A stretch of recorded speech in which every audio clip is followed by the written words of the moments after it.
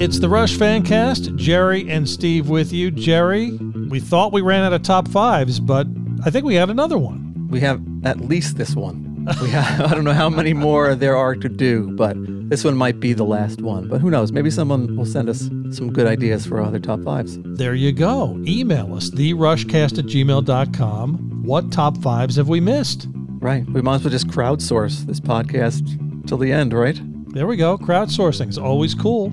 You can find us on Twitter. We are at Rush Fancast. Instagram, find us at The Rushcast. I just gave you the email. Lex did the bass intro and outro. He's the best. And Jared, you know what you usually do to start things out? Tell a joke? Oh, that would be great. Tell us a joke. No, I'm not going to tell you a joke. You don't have a joke. I don't have a joke. You do have an email, though. I do. And it's from Felix, and he lives in Spain. Hey, Felix. He says, "Hi, Jerry and Steve. I've been listening to your podcast for almost 2 years now. And so far, I don't think you've read an email from someone from Spain. So, hola, ¿cómo estás?" Hola. First of all, I want to do the right thing. So here's my Rush origin story. I was 20 and in college. One day I was in bed with a fever, and my roommate gave me a tape to help me through that awful time. The cassette was A Show of Hands. And 34 years later, we're still friends and, of course, still Rush fans. I can never thank him enough. I've been thinking lately about a couple of things, and I would like to know what you both think about them. One is that when I hear you talking about the average number of times that your guests or yourselves have attended a live Rush show, that makes me so sorry because I never had the chance to see Rush live as they never came to Spain. So, can anyone be a real Rush fan without having gone to one of their shows? Obviously, I think the answer is a big yes. And anyway, I'd like to know what you think. Oh, absolutely yes. Yeah, absolutely. What are you going to do? You live in Spain and they never came to Spain. Right. He's a real Rush fan. Of course he's a real Rush fan. Some people would disagree, but he's absolutely a real Rush fan. Absolutely. 100%, Felix, you're a Rush fan. And the other question is, considering that Rush is, in a big part, a live band, a band that gained their following on the stage, and the huge number of times they have played, especially in the US and Canada, don't you think that they could have visited the rest of the world more than they did? I mean, how many countries have they never visited? I remember the band's reactions to the shows in Brazil and the huge audience they had, even though they thought they didn't have many fans there. Now, I think the real reason why they didn't go to many countries is simply logistics. I was just going to say, the word is logistics, period. The shows were huge, and it was just difficult to travel. When we talked to Dan Catullo and he told us all the difficulties of Rush playing in Brazil, think about that times 10, 20 different countries. Right. I mean, they all wouldn't have been as difficult as Brazil, obviously. Yeah. But each of them would have had their difficulties. Yeah. It's just a huge undertaking. And as Rush's stage shows grew, the amount of people they had with them, all of that, like you said, logistics. When it was just the three of them touring Europe back, in the early 70s, they could play anywhere. Right. But when their show became huge, forget about it. You agree? Yeah, absolutely.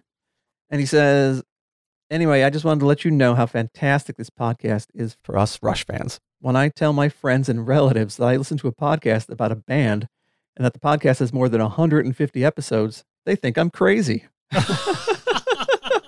And I agree. I think we're crazy as well. Imagine if you were the one creating the podcast. How crazy would you be then?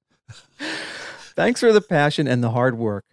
I really appreciate it. Right now, I have just listened to episode number 100, so it will take me some time to catch up with you. But when I get there, I hope you'll have read my email, and I will listen to you both sending me regards in Spanish. And he says, thank you very much. Brought to you by the letter F. For Felix. Right.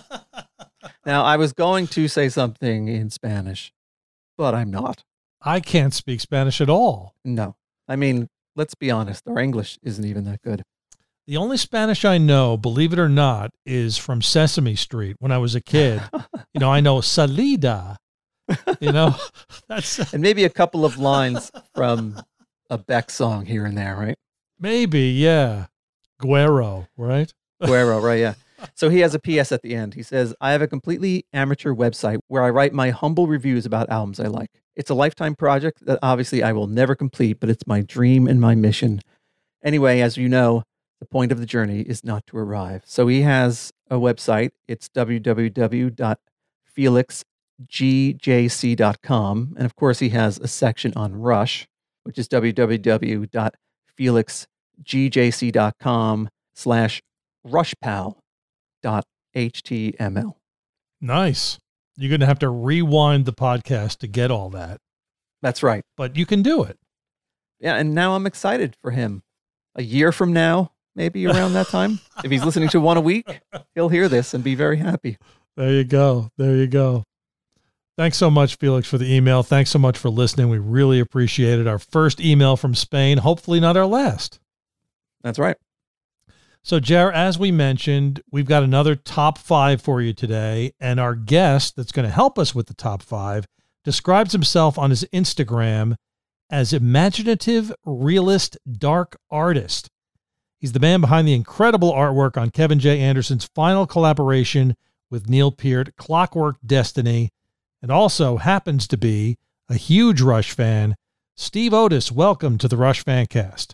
Well, thank you for having me.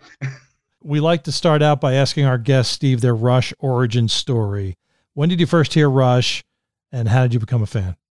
Well, let's see. Way back in 1978. But I think I was about 15, and one of my buddies got a hold of Hemispheres, and I was at his place, and he goes, there's this. I got a record from this Canadian band. I was like, man, Canadian. I was into British prog and all that kind of stuff. Genesis and Yes. So I go, Canadian band. Well, so pop that on turntable and going, hang on a second here. So I was pretty much smitten from that day on, I'd say. Then it was really cool. They were Canadian, so was I. So I was like, that was something to identify with. By this time, you were already interested in art, right? Yeah, I was pretty much. I pretty much grew up with a pencil in my hand, and then crayons and whatever. From a very early age, I was always drawing something or making little comic strips or drawing Batmans or dinosaurs or anything that was pretty much fantastic. Or already at that young age, I was an imaginative realist. And you were very much into comics, I had read, right? Yeah, I kind of grew up with, the whole DC Marvel universe. Being in French Canada, I was also into things like Asterix and Tintin, which is a little more like European comics. As I got older, I got into the Warren magazines, which were published in the 50s, 60s, and 70s, called Eerie and Creepy, which were like horror anthology comics, which featured a lot of amazing artists in black and white. And that's where my whole love for the whole dark art and horror genre kind of popped in. I got it around 12 or 13. I get my monthly subscriptions, and I just go crazy looking at all the art, and they're going, wow, I just hope someday I can get to be to that level. So a lot of practicing, and I still am. Now, when you got these Rush albums when you were young, what did you think of the artwork on the covers? Well, like most people I don't know if most people who my age back then, but the album cover always spoke to me a lot. I would lay in my bed with the album sleeve and just pour over it while I listened to the album. So that was for all the Rush albums and all the other bands I had. If the album cover wasn't cool for some odd reason, couldn't really get into it. There were some exceptions, but usually speaking, you judge, we say not to judge a book by its cover, but I'd go to record stores and I'd look at the artwork on the covers and you're like, oh yeah, this got to be good because the cover is so amazing. That's why we don't say you can't judge an album by its cover, because everybody does, right? Well, there you go. There's some pretty shabby album covers out there that contain some great music. But in Rush's case, I'd have to say that they pretty much hit it every time. There's a couple of clunkers, in my opinion, but I mean, most of them are pretty cool. So you mentioned you're in French Canada, Steve. Yeah. Did Rush get up there on tour very often? Rush, they mostly played Montreal, so I was fortunate enough to see the Moving Pictures tour. So that's my claim to I saw a mythical Rush tour. Actually, I was supposed to see the Hemispheres tour, but I was 15 and my parents wouldn't let me drive up to Montreal with a buddy. Although I did have the $8 to buy the ticket. $8 at the Montreal Forum Concert Bowl, which is like half of the Forum. So finally in 1981, when I was like almost 18, like I got the permission to go see them. March 27th, 81, I think the tickets were like $10.50 at the Montreal Forum, and with Max Webster opening. So that was the first Rush show. But it started coming to Quebec City on the Signals tour, and the following year, and I saw every tour since then. Two reasons: I'm a fan, and second of all, from 84 to 97, I worked security at our local concert forum. So whenever there was a Rush concert, I'd beg my boss, can I be at the soundboard? And I'll watch the soundboard. Make sure no one steals the soundboard. There you go. So, I got to know Howard Ungerleider pretty well. So you're like, oh, here's the guy again, like then I try to be discreet and like not just gush all the time, but it was kind of cool. It's kind of a little arrangement I have with my boss. I said, well, for the other shows, you can put me in the garage backstage. I don't mind, but Rush, I'd like to see the show. So, my excuse would to be at the soundboard. So your career, Steve, and Rush sort of intersected when you connected with Kevin J. Anderson. Can you tell us how that happened? Yeah, that was a pretty interesting. Well, it's a pretty interesting story in the sense that I was aware of Kevin Anderson like after reading most of Neil's books and about this author friend he had and all that. And so I'd read Clockwork Angels and Clockwork Lives, and so I added him to my Facebook page, and I was following him on Facebook, and he made a post shortly after Neil's death. And he said, he wrote something like, I'm thinking of re-editing Drum Beats, a book, a small novella, stories that I wrote with Neil, and, just made a little post. And so I just commented underneath, well, if you need a cover, I'll do it. So I'm throwing something out there into the ocean, you guys never heard of me and whatever. A couple of minutes later, I get a message like, are you serious about the cover? I said, sure, I'll gladly do it. I'll do it for free. No problem there. So it was like, I might take you up on that. So he says, I'll take a look at your stuff. And yes, he must have thought it was kind of cool. So he said, sure, do the covers and the cover. And would you like to do some interior art? So some black and white illustrations. So I said, sure, not a problem. So that's how it all started, just by a little Facebook post. So yeah, Facebook, sometimes things come out of that area. So what is it like working with someone else's idea? Is it completely different from doing your own paintings? Well, yeah, in a sense, but I mean, Kevin left me a lot of leeway. I mean, he just basically said, here's the story. It's 29 or 30 pages. So read through it and send me a few sketches. So I sent him a few sketches, 4 or 5 sketches, and he right away chose, I think it was the second one, said, that's the one. Just a little, basic pencil scribble. He said, I know you're good with colors and all that, and I like the composition, so we'll take that one. And so it was as simple as that. He's kind of a dream to work with, because he's not one of those art directors kind of guys who will be like, you got to put this in it, you got to put that, try to not put this. And a lot of people who will, how could I say, art direct artists, they don't necessarily know what works and what doesn't work. So as an artist, sometimes you'll go, well, yeah, it's a good idea, but the composition won't work on a small book cover or a small CD cover or whatever. But Kevin's really positive about the input and all that, and everything we discussed. He was always like, sure, you're the artist, go ahead. So that was pretty cool. So when it came time to do Clockwork Destiny, Kevin reached out to you again, did he not? Yeah, that was a surprise. Actually, his publishing company kind of killed the surprise because I got an email from ECW Press saying, "We've talked to Kevin. He wants you to do Clockwork Destiny as a cover. Are you interested?" And I said, "Sure. Like, yeah, no problem." And so I wrote back to him, and he goes like, "Shit, I was supposed to tell you like next week." So that was pretty cool. So that was in summer of, I think, 2021. Once again, did a few sketches, submitted the sketches. He approved them and took it from there. The cover in itself, I mean, it's rather small on the book, but if you see like with the print that's been released, there's a couple of Easter eggs in the painting where you can see some little Rush references. So if people have a keen eye, they can, analyze the print and try to find them out. Now I'm going to have to find the larger print of that to see what I can find. There you go. There's still some available directly from Kevin. Nice. Made a limited run of 150. So did Rush's music at all inspire you to create that image? Definitely. Well, as I said, Clockwork Angels was, I think, one of their best albums, from all of them. So I put that on a few times while I was like trying to get in the mood, and reread Clockwork Angels. I got an advanced copy of Clockwork Destiny, which I was not allowed to divulge any information. So I kind of read that and just, okay, so here's what the ship looks like.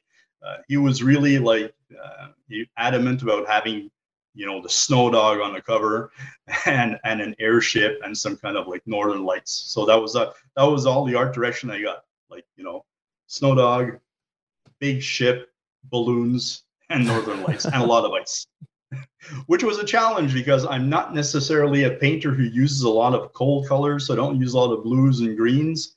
I'm a very warm color guy with all my art. So, and if you look at that painting, most of it is blue and green. So it was quite a challenge.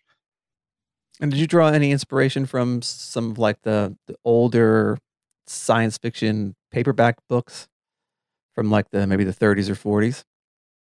Well, yeah, I was a big fan of Frank Frazetta, still am. So basically all the Conan books, Arthur Conan Doyle, all Edgar Rice Burroughs, all those old authors. I went through those, Isaac Asimov, 2001: A Space Odyssey, you name it. I mean, read all that like as a teenager, and definitely got the creative juices flowing with those things. Now, I couldn't help but notice on your Facebook page, Steve, the amazing, I don't know whether it's a drawing or a painting of Geddy Lee. Is Rush a frequent subject for you? Interestingly enough, no. I did the Geddy Lee painting as just as a fun little project because I was doing an exhibition on music icons, and I had like a whole bunch of them, and I finally decided I got to make one of the guys of Rush. And I figured, I mean, if you want to paint one guy, you want to paint Geddy because he has such distinct traits. So he's really easy to capture. And interestingly enough, that painting was sold. It wasn't even dry yet. It was on my easel, and I posted a picture, and somebody pops up like, "I want that piece of art." I'm like, "Okay, great. Give me a day, it'll dry up, and I'll ship it out to you." I noticed that you do a lot of rock artists. Do you listen to a lot of music while you're painting? Strangely enough, no. I'm pretty much usually when I paint, I don't really have any music, or pretty much in silence. Sometimes maybe just a CBC radio, which is just blabbing and talking. So music, for some odd reason, being a musician, if I'm listening to something, I'm concentrating also on the music and a little bit less on the art. So I'm not saying I never do it, but sometimes. Well, we thought it would be fun today, Steve, to have you help us choose our top 5 favorite Rush album covers.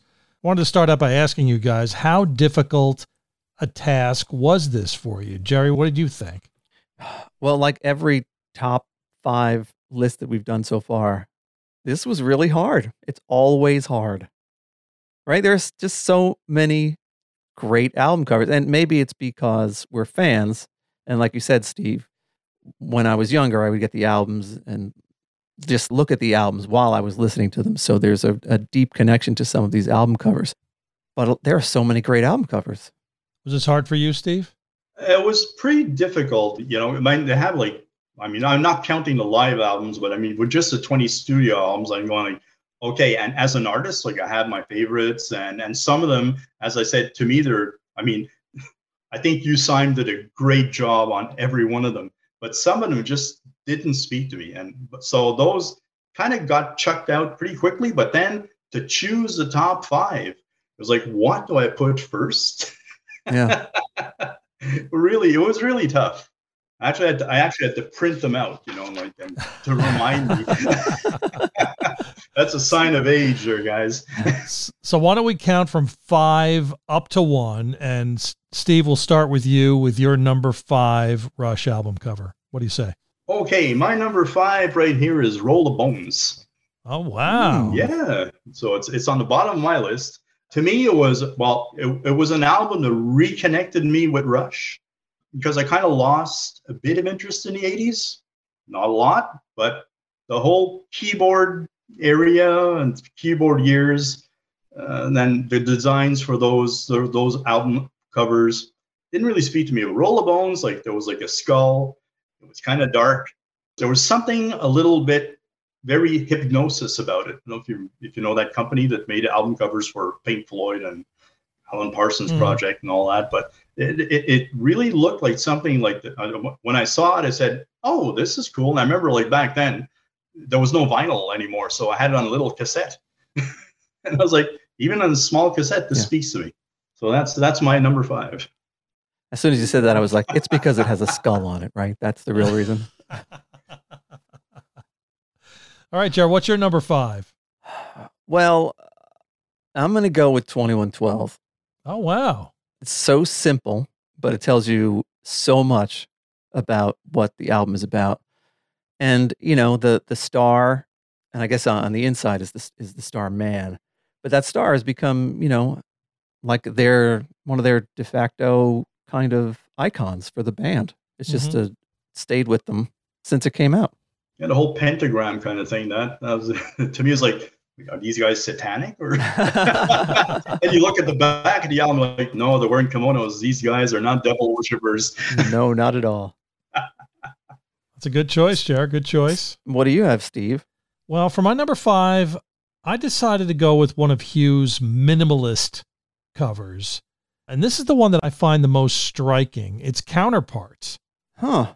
The nut and the bolt in gold on the blue background is just stunning and memorable. I pulled up a quote from Hugh Syme. This is from Louder. He did an article about his own album covers. And he said, what band in all of rock and roll would allow their art director to propose with a straight face a diagram of a nut and a bolt for such a potentially vast word as Counterparts? So vast a word, Neil and I could not stop thinking big, so we didn't. Huh. For weeks and weeks. What do you guys think of that one? That's pretty interesting, actually, because the nut and the bolt are a counterpart in themselves, in the simplest form. Wow. I'm so surprised by that, Steve. I don't know why. You don't like that one? No, I do. It was, you know, it was on my original short list, but it didn't make the cut. It's such it's such a simple idea. I wonder, what do you guys think of the fact that it's an album cover for the CD age, as opposed to having such a big canvas for albums? The concepts could be a little bit larger. Maybe that one is a little bit less dense because of it's on CD. Well, I think they have a point in the sense that, you know, CD being about, you know, 4 or 5 inches by 4 or 5 inches. I mean, a lot of albums covers from the 70s, once they came out in CDs, I mean, you lost a lot of the detail. So you're keeping things simple. It's a very straightforward design and it works. There was no point making album art that contained all these incredible details and all this incredible art, because it was so small. And even if you had it as a poster inside, it didn't fold out to be that big. So I think simple, better, less is more, you know. Yeah, and Hold Your Fire came out around the same time too, and that was another simple one, right? Yeah. Yeah. But that was on vinyl. So that actually, it's interesting, Hold Your Fire, the interior cover, to me, is far superior to the outside one. Yeah. I remember taking it out going, this should have been the cover. And I think that's what Hugh had initially intended, wasn't it? Yeah, I think he did. I think so. Yeah, I think I remember reading that somewhere. All right, Steve, we're to your number 4. What do you got for number 4? Okay, number 4 for me is Hemispheres. Oh, good one. Which, according to, I think, Hugh Syme, had said that it was a god-awful montage of just cut-out pictures. To me, it spoke to me because it looked like a Magritte painting. Yeah. And also, when I saw it at a very young age, I was still at that age where I figured, like, why is there a naked person on the cover? I mean, this is like, I could not bring that home. So yeah, it's kind of quirky. It's kind of like it's not Photoshop, but you know, the guy in the brain, like the floating brains and back. So that it spoke to me a lot. And I mean, the music inside it was just like completely crazy. I mean, so it was a pretty good package to me. Yeah, that was also on my list that I had to cross out like 10 minutes before we started recording. All right, Jared, what's your number 4? Let's hear it. My number 4 is Signals. Ah, good one. Because again, I think I'm just going with the iconic album covers from Rush. Again, it's a very simple one, and that red fire hydrant and the Dalmatian, you see it all the time, pops up in reference to Rush. If you see a Dalmatian next to a fire hydrant, at least I'm thinking Rush. I don't know what the average person is thinking. But, you know, it conveys, again, a lot about the concept of the album itself, where this Dalmatian is getting signals from other dogs in the neighborhood. I just think it's a very clever photo. Definitely is. To me, it wasn't one of my favorites. No? No, I remember when it came out. I mean, I bought it the day it came out, and back pre-internet days, you had no idea like what this thing was going to come out. It was like you get like somebody would start talking. I hear there's a new album from Rush coming out. Oh, you know, they go to the record store. Here's the album, and you know, we had just gone from Moving Pictures, which we'll talk about later, and to me, this was like kind of bland, and it reflected to me what was on the album. Guys searching for a new style. Because to me, Signals is kind of like Moving Pictures. We're trying to get out of Moving Pictures, but we're still stuck in that style, and we're breaking out a little bit. So I feel a cover is very indicative of what's inside. Don't expect what you've already heard. And it was a hard one for me to get into. And tracks like The Weapon and Digital Man, it took a while to sink in because that dance beat just didn't get to me at all. Right. That 4/4 bass drum didn't work for me. Now, do you think that you didn't like the album cover as much because you didn't like the music as much? Do you think that had something to do with it? Well, actually, when I saw the album, I went like, this is just kind of strange. You know, like I was still expecting, you know, the Hemispheres era Rush and the Permanent Waves and all that. And so when I actually listened to the album, I mean, it started out with a bang, and then to me, it petered out. And over time, I appreciated it a lot more. But back in 1982, I was like, you know, a prog head, and anything that was remotely reggae or techno or too synthy, it was kind of a bit of a turnoff. But I mean, you know, I was only 18. What did I know? Steve, what do you have for number 4? Well, coincidentally enough, my number 4 is also Signals. Oh, I thought you were going to say Hemispheres. Again, just like you said, Jer, another simple image, but the colors to me just pop on this. The red hydrant, the green grass, the black and white Dalmatian against that light tan background. And then you got the font, which is kind of brushed, right? So 80s. Yeah, it's very 80s, but this is 1981, Steve, right? It was. Shouldn't it be 80s? It should be. It's just like back then it was like, you know, I wanted it to still be the prog 70s. I was not ready for the new wave Rush. I'm going to read the phrase that Hugh wrote. He had it as his number 5 favorite album cover because he listed his top 11. Oh, top 11? Yeah, he simply said, the fire hydrant and the fire dog. This deceptively simple end result of an otherwise everyday occurrence in the dog world was the culmination of 3 months of conceptual cul-de-sacs. I like how graphically the primary and secondary colors worked while depicting the theme with some still unsettling and unexpected whimsy. A moment from Twin Peaks. Wish I had said that. It's interesting to hear the guy who designed it, what his thoughts are on these things. Yeah. For sure. So, Steve, we're to your number 3. What you got for us? We're down to my number 3. Okay. So number 3, I have moving pictures. Okay. Nice. I just love the whole wordplay, the whole composition, the triple arches, all the people moving pictures, the whole kind of like setup. There was something, the black background with the red Rush, that just grabbed me right off the bat. I mean, it was the album to me as I think it's Getty who says it in their documentaries, like 1981 was the year of Rush. I mean, it was like, what are you doing? We're going to see Rush. That was the event. And that album, the whole design of it, a bit reminiscent of 2112 for the red and black, which I thought was always a cool color combination. And I like the whole photo composition of it. And it just works. Can't argue with that. Jer, what's your number 3? Well, my number 3 is one that I know reflects the turmoil of the recording process, and that's Grace Under Pressure. Great one.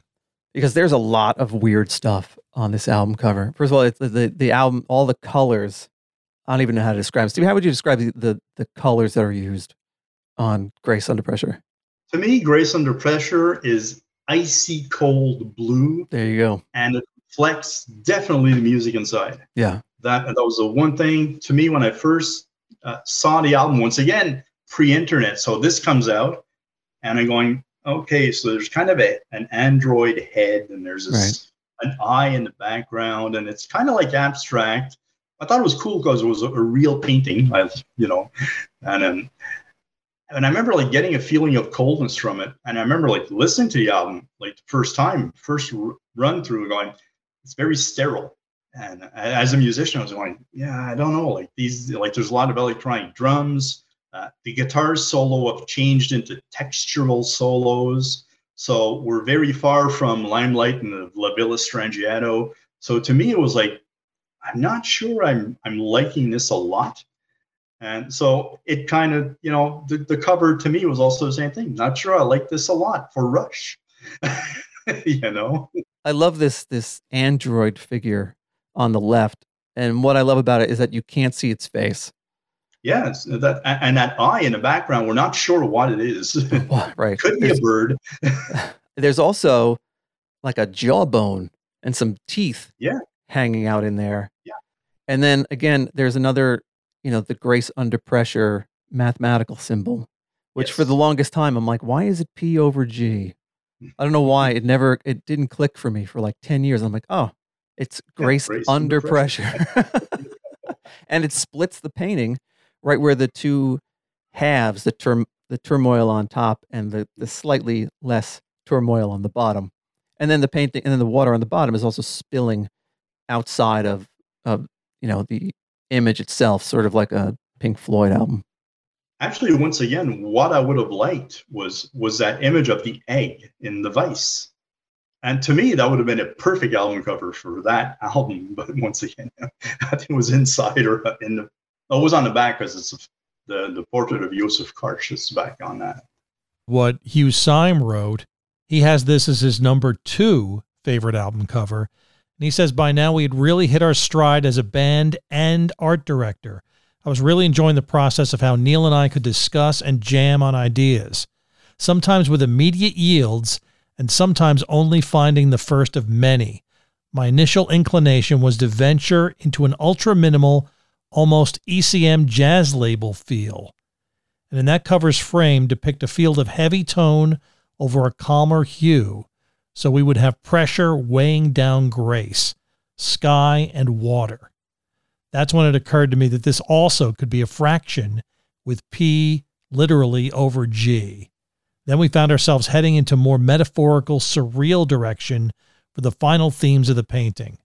And I also enjoyed that process, painting, something we only ventured into a few times. Hence, I still have the working sketch I did that evening on a paper napkin. That's pretty cool. Pretty cool. I think that's one of their last albums to feature like an actual painting. Really is spectacular. I wonder who has the original of that. Oh yeah, I wonder who has it. I don't know. I always wondered a lot about like a lot of album art. Like, do the artists still own the original art, or like has it been sold to a fan or a collector? Or If I'm not mistaken, Neil had it in his office. The painting itself, which is evidently is very large. okay, He had it in his office since the album came out. So I'm not sure where it is now. there you go. So my number 3 is also moving pictures. Jerry, we've talked about the triple meaning of this cover, which is amazing. The red on black, like you said, Steve, is just striking. It pops out. And the photograph is iconic. The Legislative Building in Toronto. Mm-hmm. The red jumpsuits jump out to me too. And it's just iconic. It's incredible.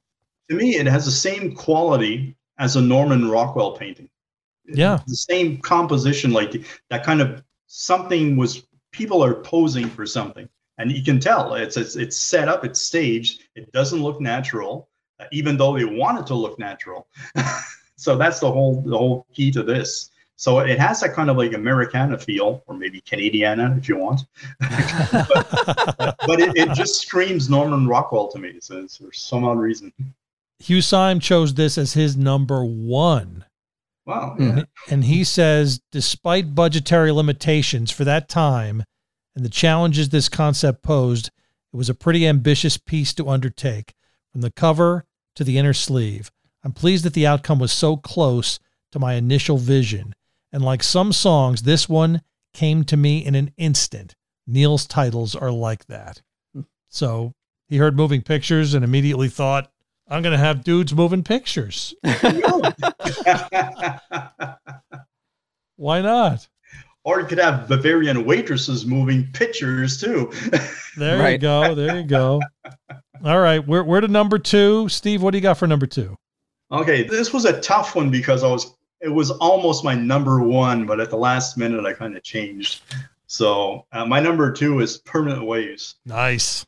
To me, it had this whole, I mean, I'm a sci-fi guy. I mean, definitely. So this whole kind of like post-apocalyptic image of a hurricane, there's turmoil, everything's topsy-turvy, and you have this like supermodel, like, you know, just walking by as if, not a problem here.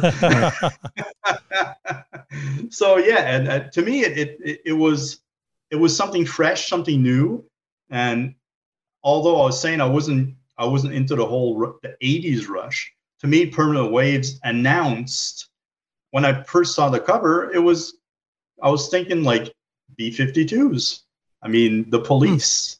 And so, you know, kind of weary of what am I going to hear inside? Right. But, you know, I was pleasantly surprised 6 times. It's a great choice. Great choice. Jer, what do you have for number 2? Well, this was a tough one for me, but I decided to go with A Farewell to Kings. Wow. Okay. Good one. For a lot of reasons. It is a very strange album cover, if you ask me. Right? There's the dead-looking marionette on a throne. There's the bombed-out building. There's a smokestack in the background. It's such a desolate image that somehow conjures up what the title song is all about. I just love it, that the ability to take a theme from the written word and put it into some kind of art. So I love this album cover. I agree. I love it too. It's very similar to Permanent Waves too, just with all the different images on one canvas, so to speak. Right. Now, strangely, Hugh Syme did not put either Permanent Waves or A Farewell to Kings in his top 11. Oh, that's odd. How about that? Yeah, it's really strange. There's no accounting for taste. I'm not sure why. I can understand if you put Caress of Steel, that's for sure. But Well, my number 2 is also Permanent Waves. Huh. Wow. You guys are on the same wavelength. Pretty much in sync there. We are in sync. This is one I think you'd be thrilled to have hanging on your wall. At least I would be. The model is stunning. The picture of the Galveston seawall from 1961 is just iconic. And I think this fits the music too, you know? I mean, I see this and I hear Jacob's Ladder. There you go. There's so much going on here. And, you know, just the fact that the album's so great to me makes the album cover even greater.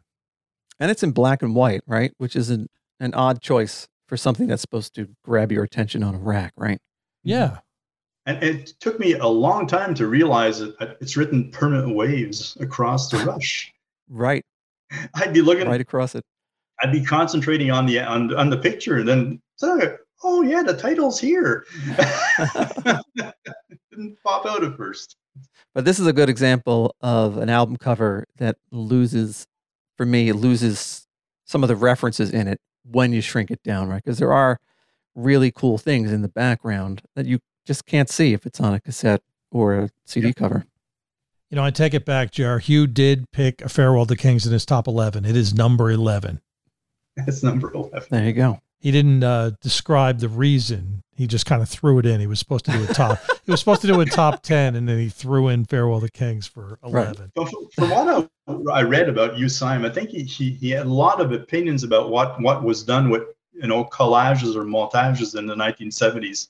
And just because back then we didn't have computers to cut and paste things, so it was actually literally like cut out images and superimpose things. So technically, I think he had a lot of problem with those albums going, yeah, you know, it could have been better.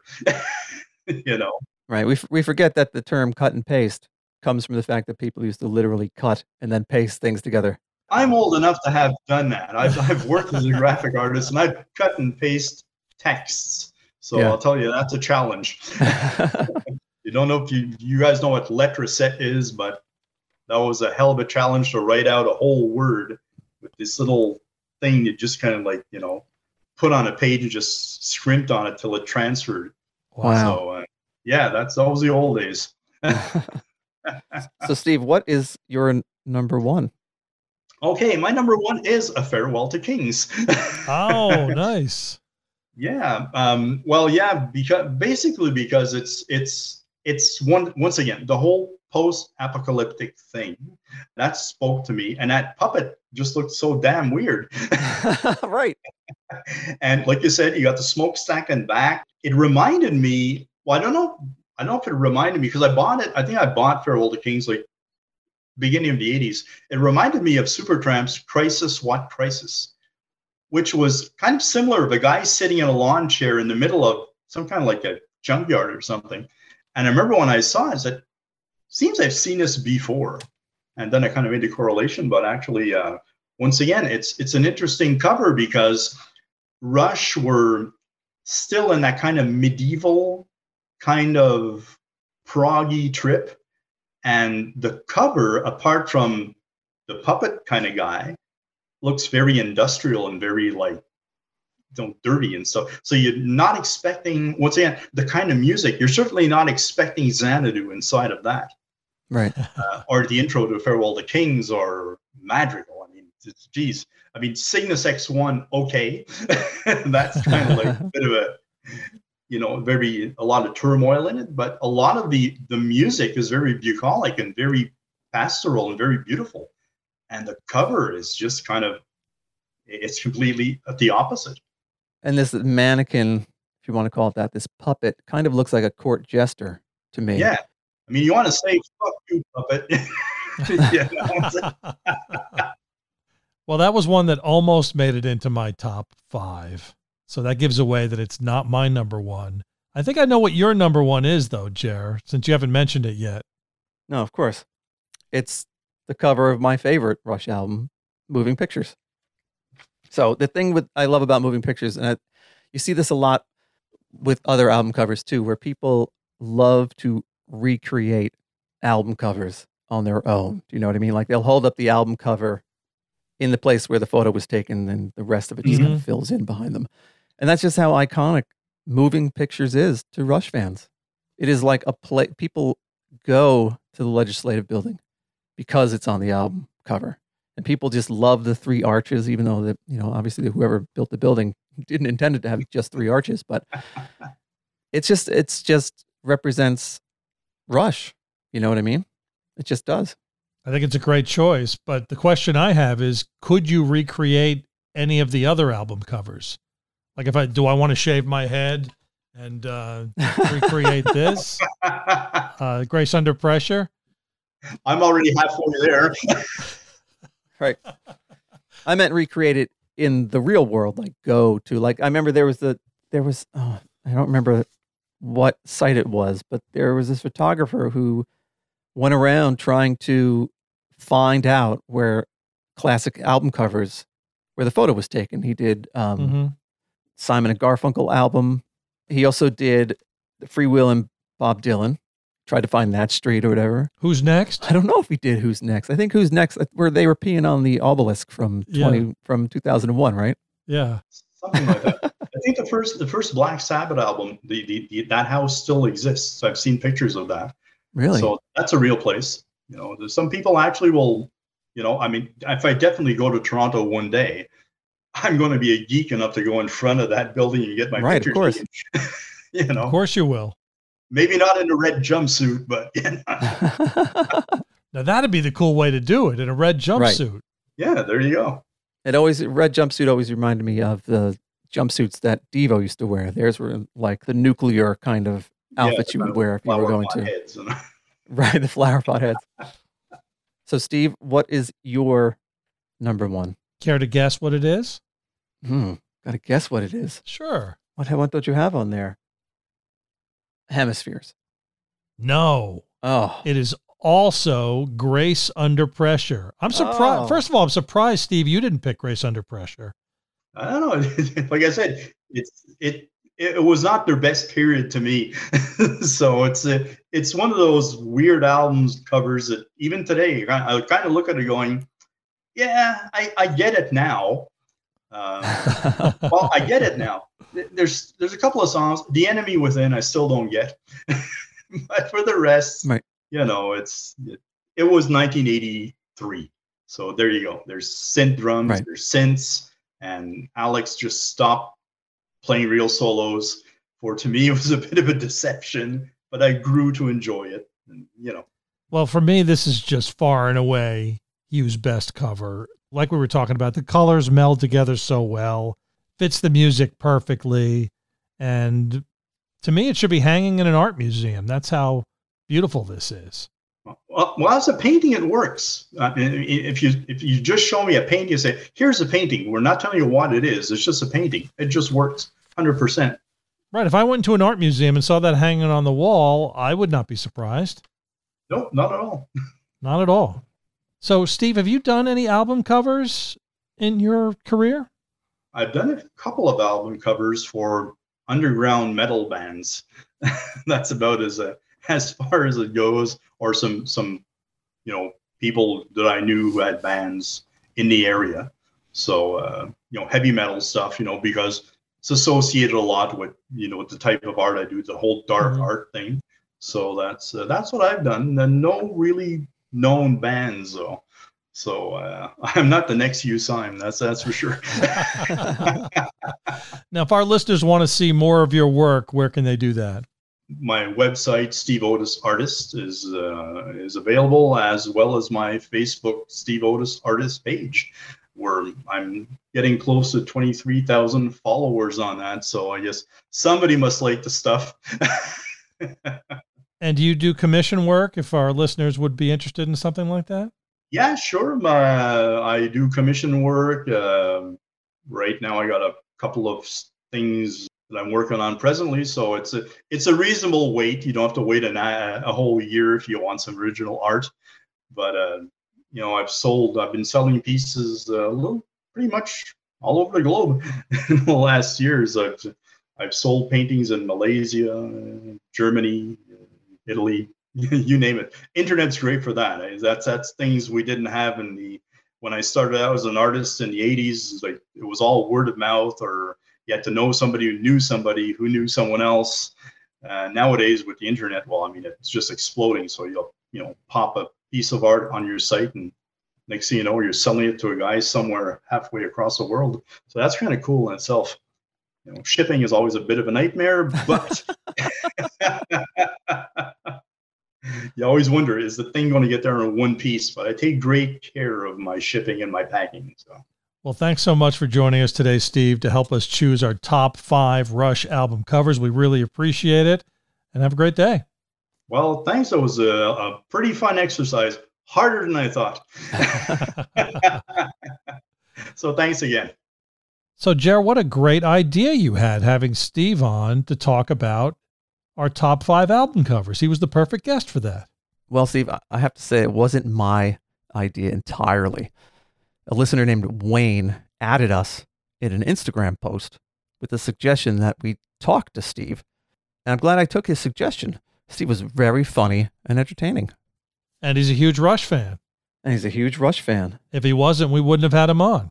And I'm also surprised at how little overlap we had with these album covers. I think we had a little bit of overlap, but not. I just assumed we were going to have all of them would be the same. That's what I was thinking going into it. Really? Yeah. Maybe that's just very self-centered of me to think that everyone would like what I like. So do you want to hear Hugh Symes' top 11? Yeah, sure. In its entirety? Again, why is it 11? Because he threw in A Farewell to Kings at the end after he did his top 10 and said, it just said, oh, and I always liked A Farewell to Kings too. Oh. Sure, let's hear it. So number 10 is Clockwork Angels. Oh, yeah. Number 9 is Vapor Trails. Number 8 is Test for Echo. Number 7 is Counterparts. Number 6 is Roll the Bones. Number 5 is Signals. Number 4 is Hold Your Fire. Number 3 is Power Windows, one that we didn't mention, which we probably should have. I know. Well, when Steve mentioned paintings, that's the other one I thought of. I think that's a painting as well. Yes, it is. Number 2 is Grace Under Pressure. And number 1, like you, is Moving Pictures. It's interesting to hear his own thoughts on his own work. It was also interesting to talk to him when we did about all these album covers. Yeah, I just had to go with Grace Under Pressure. I thought, which one do I want hanging up on my wall? That's the one. Right. I was trying to go for a little more iconic ones that, to me, just screamed the average Rush fan, Rush. That makes sense. You can find us on Twitter. We are at Rush Fancast. Instagram, find us at The Rushcast. Email Jerry. Let him know what you thought of our conversation with Steve Otis. Tell us your top 5 Rush album covers. TheRushcast@gmail.com. Lex did the bass intro and outro. He's the best. And Jerry's got a great quote to wrap us up. Yes, it's from Between the Wheels. Grace Under Pressure. Grace Under Pressure. You know how that rabbit feels going under your speeding wheels. Bright images flashing by like windshields towards a fly. Frozen in that fatal climb, but the wheels of time just pass you by. They keep passing me by. I know. Thanks, Jer. All right, see you later.